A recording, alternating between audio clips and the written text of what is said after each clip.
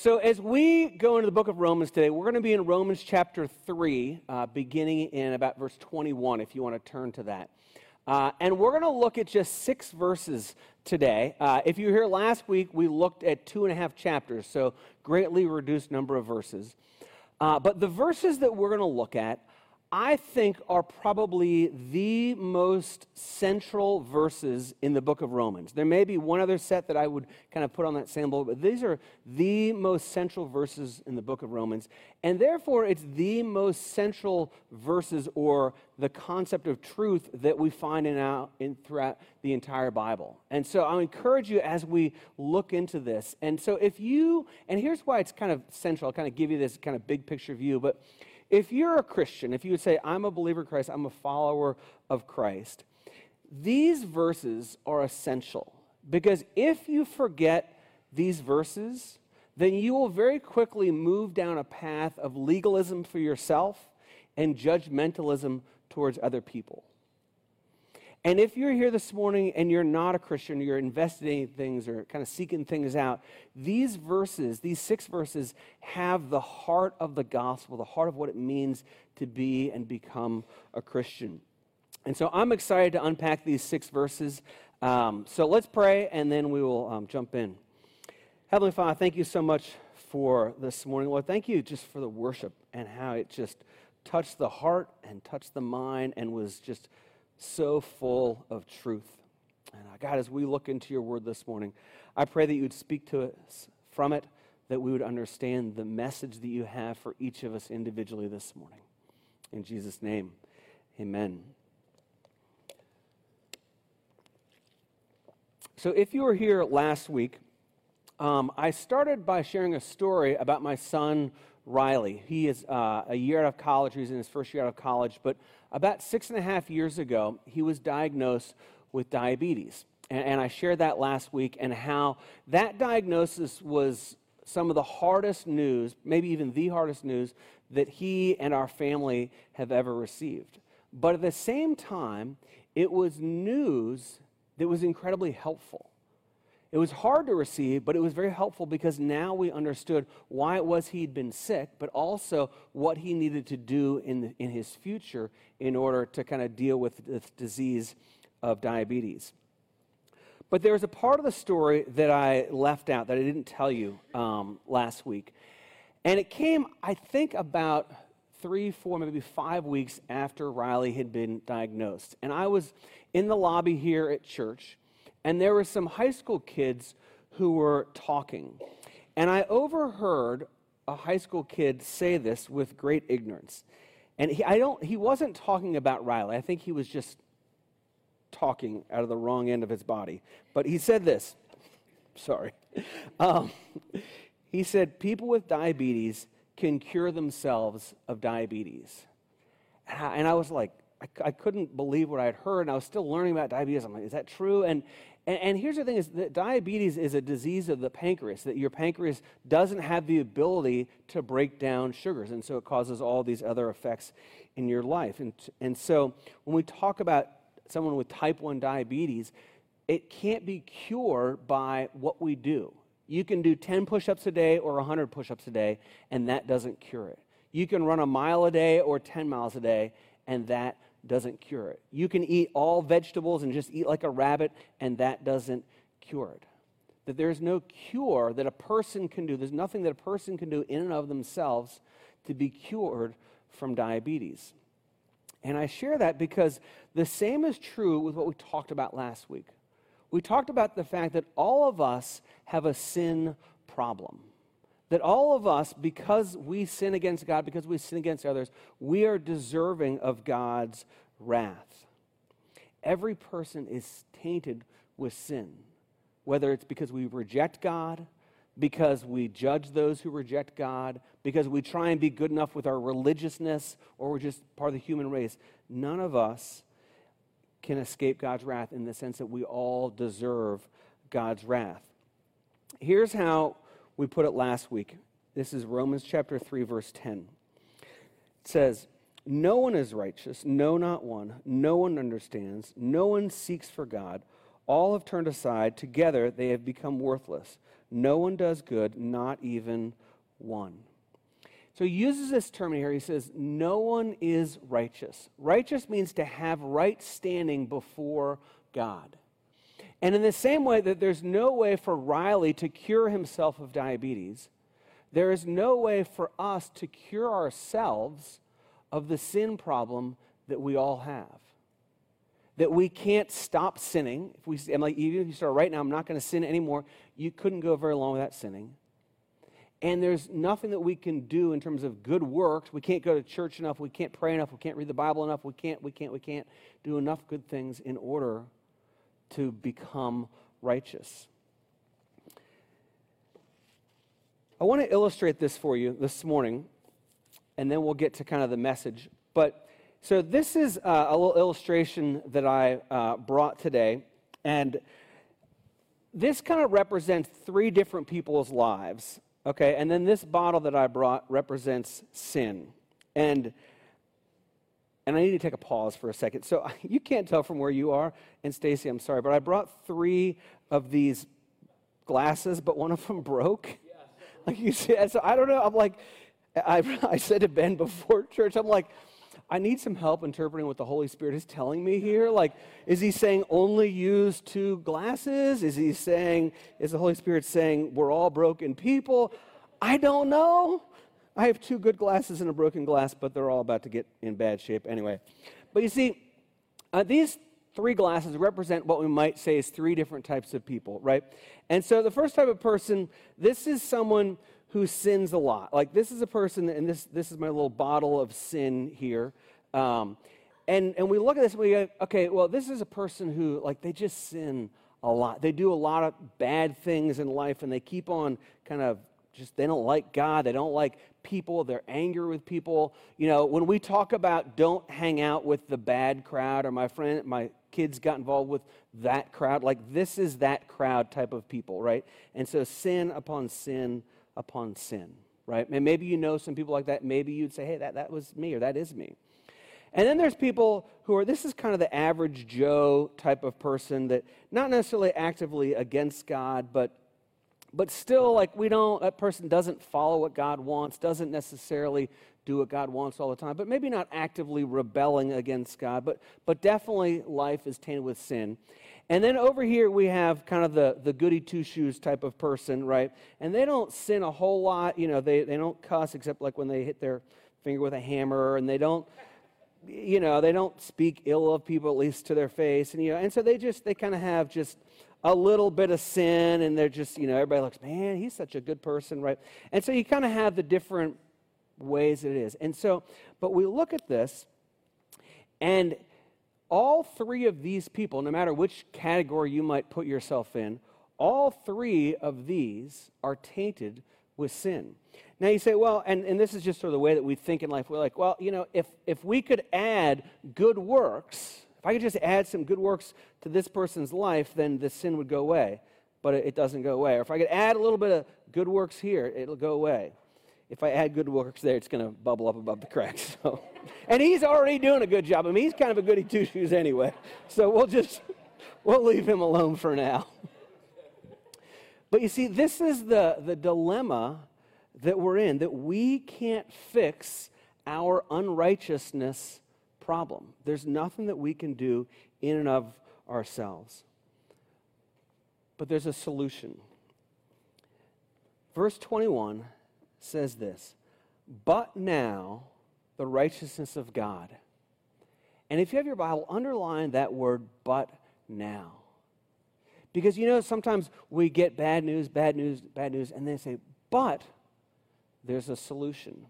And what follows after this is the solution that God has given to the problem of our unrighteousness. And so what we're going to do this morning is kind of going to be a four-parter, if you will, is first we're going to kind of understand God's plan for how we might be able to become righteous. And then I'm going to tell a story about how God kind of receives us back. And then we're going to take communion together. And then we're going to sing about this truth that we've talked about this morning. So that's where we're going this morning, so you can kind of see where that is. So verse 21 says this. It says, "But now the righteousness of God has been manifested apart from the law, although the law and the prophets bear witness to it." It says, "But now the righteousness of God has been made available to us." So there is a way to be righteous. And it says that God has made that way. But it doesn't come from our work. It comes from something that God has done. Then it continues on in verse 22. It says, "The righteousness of God through faith in Jesus Christ for all who believe. For there is no distinction, for all have sinned and fall short of the glory of God." So it says that there is a righteousness, but the righteousness that we can have comes not from us, but it comes from God. And then he tells us how. It says, "Through faith in Jesus Christ for all who believe." That's how we become righteous. It's not by doing good things. It's not by stopping sin in our lives. It comes from a righteousness that comes from Jesus Christ, from God. And then he has this little phrase. He says, "For there is no distinction, for all have sinned." Now, if you're to look and understand the book of Romans, what Paul is doing is he's explaining salvation. He's explaining kind of the beginning A to Z of salvation. But he's doing it in such a way that he's talking to those people who are Jewish, but also to those people who are Gentiles. So Jews are those that believed in the Old Testament, the law, the prophets, everything in the Old Testament, looking forward to the Messiah. And also he's speaking to the Gentiles. And what he's saying is that all have sinned without distinction. Jews sin and Gentiles sin. But he's also saying that everybody gets into the kingdom of heaven the same way, whether you're a Jew or a Gentile. And we take that and we look at that today in our world and in our culture, and the same is true. That everyone sins, whether you grew up in a church or a mosque or in India or in Pakistan or in California or in Ohio or wherever you grew up, no matter what faith you came from, no matter what faith you didn't come from, agnostic, atheist, everybody sins. But everybody has the opportunity to be justified, to be made righteous through Jesus Christ. Then he continues on in verse 24. He says, "And all fall short of the glory of God and are justified by his grace as a gift through the redemption that is in Christ Jesus." So he says that all people can be justified, can be made right in God's sight. To be justified means that God looks at you and says, you are not guilty. You no longer have to serve the punishment of your sin. Now, it's interesting. In looking at this, I learned something new, and I've looked at this verse a bunch of times. I just want to share this with you, and it's kind of neat, but it really kind of brings a couple things together. I'm going to get a little bit nerdy, a little bit into the kind of languages here. But the word for righteousness, okay, it's the word, and I had to kind of phonetically put this on my paper because I don't speak Greek, but the word for righteousness is dikanos une, okay, spell that however you want, dikanos une, right? And it means perfect. It means without blemish. It means righteousness without any problems, right? And then in verse 24, it says that people can be, it says, are justified by his grace. The word for justified is this. It's dikaiō, right? You go, okay, why are you telling me this? Why are you just being all nerdy with Greek? And here's the thing is, those two words are the same word, except one is a noun and one is a verb. Okay? And so when it says you can be justified, what that means is you can be made righteous. Or if we were to kind of put it, it's not a word, but it's righteousnessified. You can be righteousnessified. You can be made righteous by placing your faith in Jesus Christ. And so when someone places their faith in Jesus Christ, they are justified a way that I've heard it put, it's kind of corny, but I like it anyway. It's memorable. It's just as if I had never sinned. Justifies just if I had never sinned. That's how God sees us. Then it continues on in verse 25. It says this. It says, whom God put forward as a propitiation by his blood to be received by faith. This was to show God's righteousness because in his divine forbearance he had passed over former sins. So what this is saying is that those who reject God, and we talked about this a couple weeks ago, those who reject God, those who judge others, those who are just part of mankind, those who are trying religiously to get to God, those who reject God are all deserving of God's wrath. Right? We all deserve God's wrath. But when a penalty is due, right, God can't just say, well, you know what, we're just going to forget about it. Never mind. Don't worry about it. It would be like in a courtroom, somebody is found guilty of some heinous crime, right? And it's 20 years to life is the crime. And the judge goes, you know what? Not a big deal. You look like a nice kid. You look sort of sorry. Just go on about your way. The justice is not served in that situation. And so we have this problem with us and that we are deserving of God's wrath. And so the way that God took care of that was through this big word in the book of Romans, is propitiation by his blood. And what that means is that Jesus Christ paid the penalty for your sin. So the wrath of God needed to be fulfilled. It needed to be poured out because of the sin in our lives. But God poured out his wrath on Jesus Christ. So that's why we have the phrase, Jesus Christ died for my sins. Jesus Christ died for your sins. That was when he took the wrath of God upon himself. So a man named John Murray, who wrote in this excerpt called The Atonement, he says this.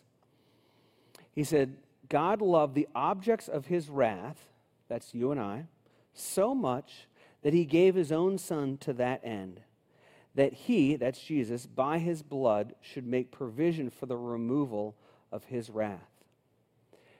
That in Jesus' death on the cross, God's wrath and God's love came together in perfect symmetry. That his wrath was poured out on Jesus Christ, who died for our sins, and his love was poured out, and that we now have an opportunity to be made right with God. Then it finishes with this. It says, it was to show his righteousness at the present time, so that he might be just and the justifier of the one who has faith in Jesus. That God was both just in handing out the punishment of sin, but he was also the justifier in that God became flesh in the person of Jesus Christ. Tim Keller puts it this way. He says, God does not set his justice aside. He turns it on himself. The wonder of the cross is that in the very same stroke, it satisfied both the love of God and the justice of God. That's what happened on the cross.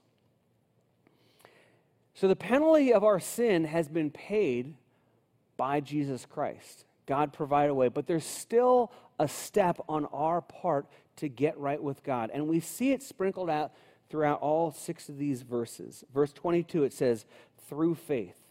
Verse 22, it says, all who believe. Verse 24, it says, for his grace as a gift. Verse 25, received by faith. Verse 26, the one who has faith in Jesus.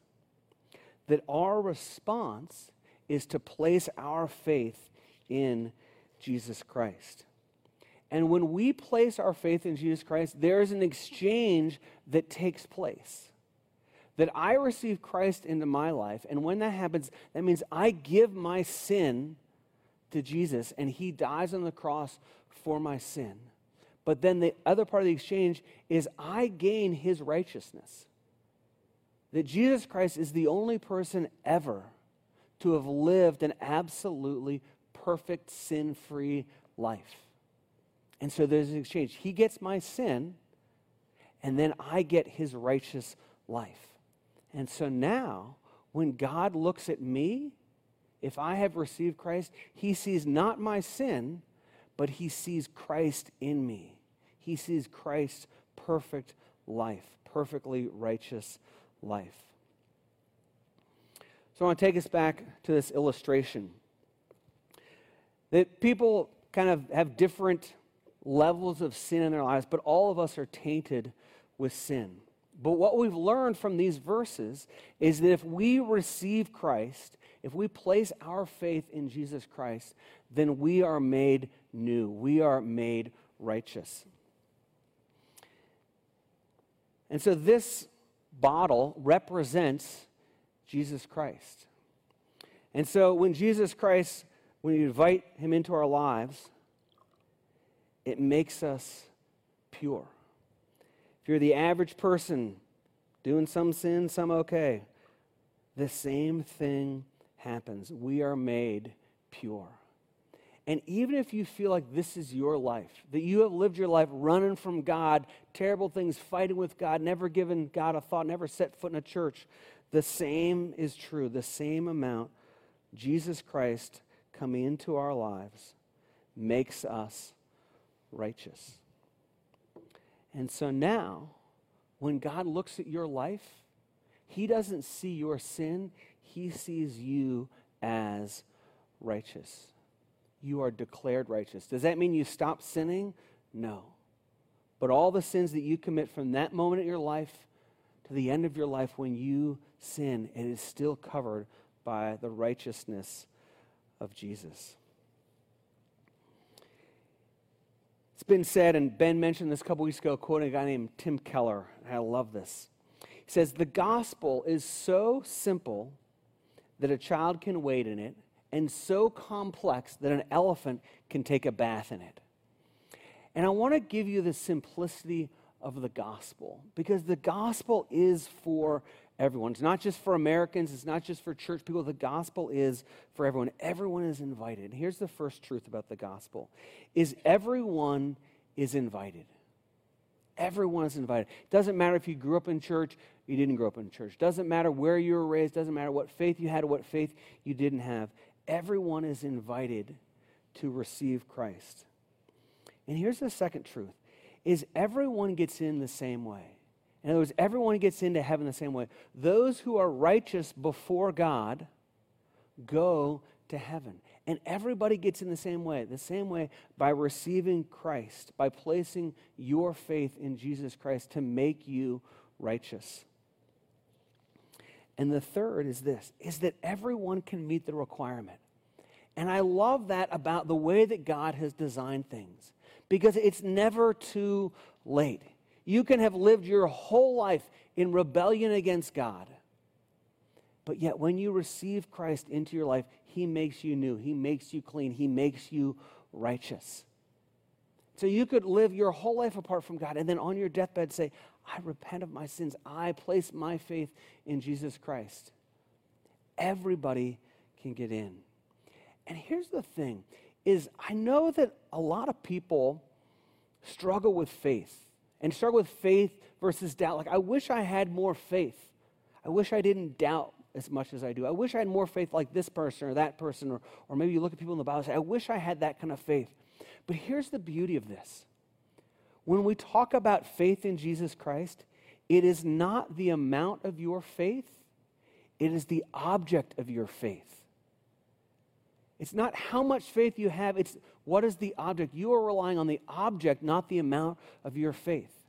You know, if I were to go down to Yeager Airport and I were to strap on some feathers and some wires, and I could flap as hard as I could and jump off the end of the runway. I believe that I can fly off the end of this runway, and I jump, I'm going to fall. Doesn't matter how much faith I have in flapping my wings and the feathers that I've attached to them. They're arms and they're not wings, by the way. But it doesn't matter how much faith I have, because I'm putting my faith in the wrong object. But I could go down to Yeager Airport, and I could see a plane there, that little plane that flies from here to Atlanta. It's called a Bombardier CRJ 900. I'm like, I'm not sure that plane is going to help me to get there. I'm not sure that plane is going to make it, but I'm getting on that plane, and I'm sitting in that seat, and I'm buckling my seatbelt in, and that plane is going to take off, and it's going to get me to Atlanta. Not because of the amount of my faith, but because of the object of my faith. And the object of your faith is Jesus Christ. And I hope that gives you encouragement. Verse 22, I want to read it to you again. It says, the righteousness of God through faith in Jesus Christ for all who believe. There is no distinction. That's how we get the righteousness of God, by placing our faith in Jesus Christ. I want to tell you a quick story. There was a guy, and he was a dad, and he had two sons. And one of his sons, the younger son, said, you know, Dad, I don't like living on the farm with you. I want to go live my own life. And could I have my inheritance? I mean, you're going to die anyway. It's going to come my way anyway. Could I have the money that I would normally get when you die? Could I just have that right now? And interestingly enough, the dad says, okay. And he gives him his portion of the inheritance. And so this son, he goes and he lives wild living, goes to Vegas, goes to that kind of place, and just sows his wild oats, spends his money on gambling and women and cars and all that kind of stuff, just spends it all. But then the economy turns bad. There's a famine. Things don't go right. And so he's got to find a job so he can eat. And so he finds a terrible job, but it's one that will pay him a little bit. His job is to feed pigs. And this young man is so hungry that he wants to eat the food that he's feeding to the pigs, but he can't because that would be stealing from the farmer. He's that hungry. So he's in the middle of this mess of his life. And then this guy remembers his dad. He goes, you know what? The hired hands at my dad's farm, they have a better life than I do. And so he decides, you know what I'm going to do? I'm going to go, and he writes this apology speech to his father. He says, I'm going to go and apologize to my dad and see if he'll let me be one of his hired hands. So he writes the apology speech. He goes, and even before he gets to the farm, his dad comes running for him because he's been looking for him. And he starts to give his apology speech, and his dad says, no. You have returned. You ran from me, and now I'm running to you, and you have returned. So it says he put a ring on his finger. He put a robe on him showing he's back in the family. And then he killed the fatted calf. He threw a huge party for his son. And he welcomed him back. That's the story of the prodigal son. You may have heard that story before. But that is our story. That we run from God, and we run from God. And then we come to our senses, and we go, God loves me. God wants me, and God's plan is the best for me. And so we return from whatever pig slop we've been in back into a right relationship with God by placing our faith in Him, in Jesus Christ. And I share that story with you because some of you this morning, as you look at your life, you've been running from God. He's had no place in your life, and it's time to return to God. And for some of you, you've been trying as best you can to be good enough, but we've learned last week and this week that we cannot be good enough to earn God's favor. If you're here this morning and you want to place your faith in Jesus Christ, if you want to be made righteous, not because of what you have done, but because of Him and His righteousness, I encourage you to take that step this morning. It's just basically expressing that to Him. A prayer that you would pray would say something like this: I know that I cannot be good enough to achieve the righteousness that you require. And so I place my faith in Jesus Christ, who died on the cross for my sins. I trust in Jesus Christ and His life, death, and resurrection instead of trusting in myself for my own salvation. Those are the words that I wrote. You just say that in your own words. When I was between my sophomore and junior year of high school, I heard the gospel that you just heard, and I said, I need that. I need to be made righteous. And I received Christ and I became righteous in God's eyes. I still sin, but God looks at me as righteous because he sees Christ in me and not my sin. We're going to take communion together. Communion is a remembrance of what Jesus Christ has done for us. Here's the verse I want you to meditate on as we take communion. It says this. This is Romans 3:25. It says, "For God presented Jesus as a sacrifice for sin. People are made right with God, for they believe that Jesus sacrificed his life, shedding his blood."